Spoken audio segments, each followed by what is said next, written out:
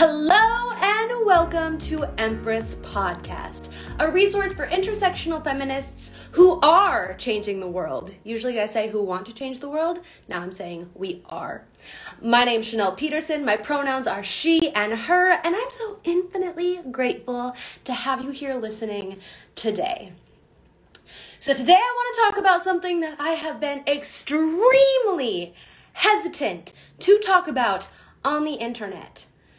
My heart is literally racing, and I don't know if it is nerves and anxiety or excitement, because I think that this episode is going to help a lot of people. It is probably both. Okay, so today I want to address how I personally dislike children and cooking. Okay, so now right off the jump, I just want to make it clear, I'm not a monster. I'm not going to go steal candy from your children. I'm not going to push them down at the monkey bars.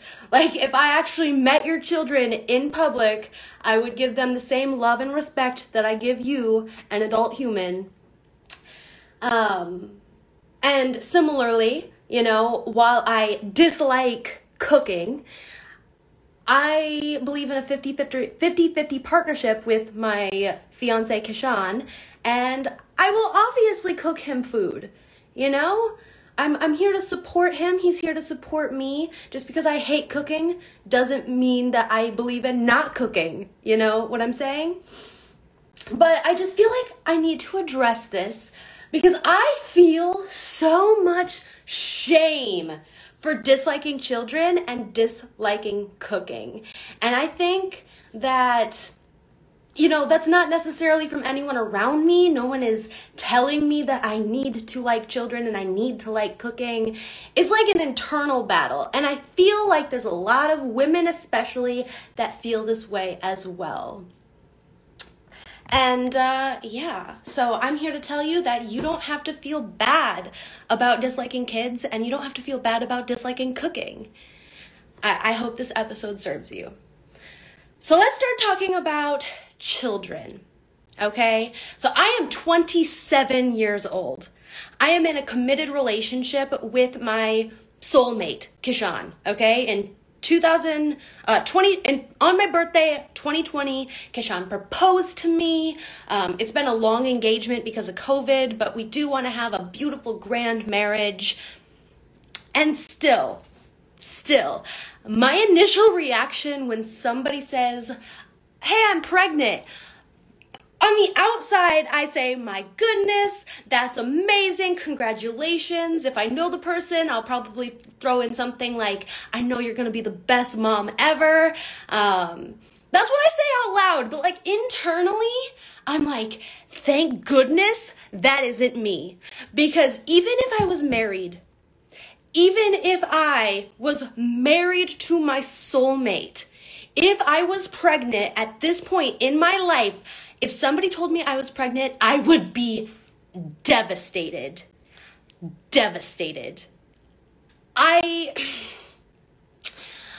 I do want children eventually. I really do. I don't get it twisted. But just like years in the future. I've actually looked into like freezing my eggs, which is something that I have strongly thought about because I am 27 years old. I hear that by 35 you should probably have kids because like your body and like that's the way to carry a healthy baby is to make sure that you're young. I don't know about the facts. I'm not a scientist. I'm not a doctor. I should probably look more into that and do an episode on it. But so I would love to freeze my eggs and have kids when I'm like 37, 10 years from now. Okay? And I want to be mom of the year. I want to plan sleepovers and birthday parties, and I'm excited to teach my children lessons that will make them into good humans. I want to tell them how proud I am of them just because they exist. I want to tell them that they can do anything that they set their minds on, that they are infinite, powerful, incredible beings. And also, in my very biased opinion, It would be like a crime against humanity to not have children with Kishan. Number one, he is a gorgeous, beautiful human being. And also, like, Kishan and I, like, the Kishan and Chanel lineage, like, we have to continue that. We are smart, we are capable, we are kind human beings. Like, honestly, if me and Kishan raised a child, I believe that that child would be a superhero. You know, I'm extremely biased, but I think our kids would be the cutest, most awesome humans ever. And, yeah, another thing that I just don't like admitting on the internet is that I hate cooking. Okay? And sometimes I do enjoy it. Like, sometimes I find pride in cooking. Like, for instance, I love baking because I can eat my cookie dough while the rest of my cookies are like baking in the oven and things like that. But like, in general, I eat to live only. Kishan lives to eat, I eat to live. And it's been hard for me to admit that because I'm marrying into an Indian family. Mommy, my mother-in-law, she loves cooking. She is amazing at cooking. And in Indian culture in general, like, they put so much pride in their dishes. And so it makes me feel sad to admit that I don't like cooking, especially when it comes to Indian food, because Indian food deserves to have love and attention and be very, particular about the ingredients and things like that. I also just want to make it abundantly clear that if you choose to be a mother or if you love cooking, like, go on with your bad self. I am proud of you. I never want to persuade somebody to not be a mom or not cook because I don't like it. Like, I truly believe in my heart of hearts that what we enjoy is part of our purpose here on this planet. And I never want to persuade somebody to not do something that they enjoy and not do something that is like built into their soul's code for why they're here. I often think about, like, what is my purpose on this planet? And even more specifically, what is my role as a cisgender woman in a heterosexual relationship? You know what I mean? Because there is a difference between feminine and masculine energy. Like, no matter what our gender is, I know that there's feminine and masculine energy within everything, I think. And, Kishan has undiagnosed ADHD. And so no matter how hard I try, I cannot outwork Kishan. And I'm a hard worker. I've been working since I was 13 years old. And I can keep up with Kishan pretty damn well. In 2019, Kishan and I visited India and we made approximately 30 vlogs in 30 days. And they were awesome vlogs. We were traveling to Mumbai and Delhi and Agra. And every single day we traveled and we did our work. We made vlogs. And similarly, I just made a reel talking about, my year 2021. And I was kind of reflecting on our year. I found out that I was coming to America in June. We sold or donated or arranged all of our possessions that we had accumulated for 4 years in New Zealand. And we took a suitcase and a carry-on each, and we flew to America in September. Literally, we did all of that in 1 month. But we didn't stop there. We saw my family. It was great. And in September, we came to LA. And in Los Angeles, we knew no one. And we had to arrange a car. We had to arrange an apartment. And it didn't stop there because in October, we started our event company, Bollywood in Hollywood. So we're just going constantly. And I'm really proud of how hard I work, but sometimes I need a break. Going back to December 2019 when Kishan and I were in India, I remember It was Christmas. We were halfway through our trip, and I was like, Kishan, it's Christmas. Let's take a break. Let's relax.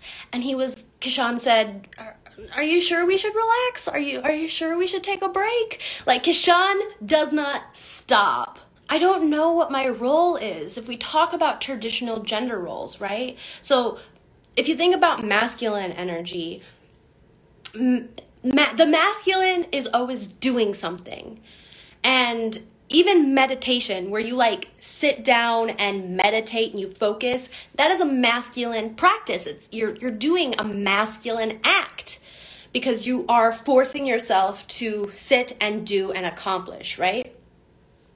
And historically, meditation was actually a practice designed for young boys in ancient India. So meditation is a masculine act. Sitting and doing something, no matter what it is a masculine act.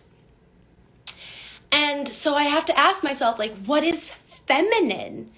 As a cisgender woman who doesn't want to have kids and doesn't like cooking and cannot, no matter how hard she tries, outwork her partner, like, what do I contribute? You know? I have this unique ability to give birth. I have a uterus, I have a vagina, I have a womb, and I have shame around the fact that I don't want to use it yet. Like, the one thing that makes me more quote unquote special than 50% of the population on Earth, I don't want to use that, you know? And so recently I signed up for therapy, and me and my therapist were talking about self-belief. Okay? And so, for me, I have 4 different projects and businesses going right here, right now, as we speak. And I don't feel like a bad bitch. I don't feel like that boss woman that I've always wanted to feel like. And I realized the only reason I don't feel like a boss bitch is because I lack self-belief. And I don't see the value in the things that I do. And I need to change that. And my therapist also made me realize that, my parents had this empathetic, narcissistic dynamic. Okay, it was very toxic. I wanted them to get a divorce really early on because they just weren't healthy for each other. And so it makes sense to me why I feel like I need to do all of the work. I need to be successful on my own. And I just want to prove to myself that I can do absolutely everything. But by that measure, I will always fail. I will always not be enough. And so I want to round out this podcast by saying that I am special. At this exact moment in time, I don't 100% know what makes me special, but I know that I am. And I know that what I do is important, and I know I bring value to this world, and I know that the people around me benefit from me being there. And so I want this message to apply to you as well. I want you to really hold on to this message. Womb or penis or whatever anatomy you have, you are special, you are valuable, you contribute something to this world, and I'm just so freaking happy that you are on this planet. And give yourself a break. Stop overthinking it. You existing is enough. And so I just want to thank you all for listening. I love you all so much.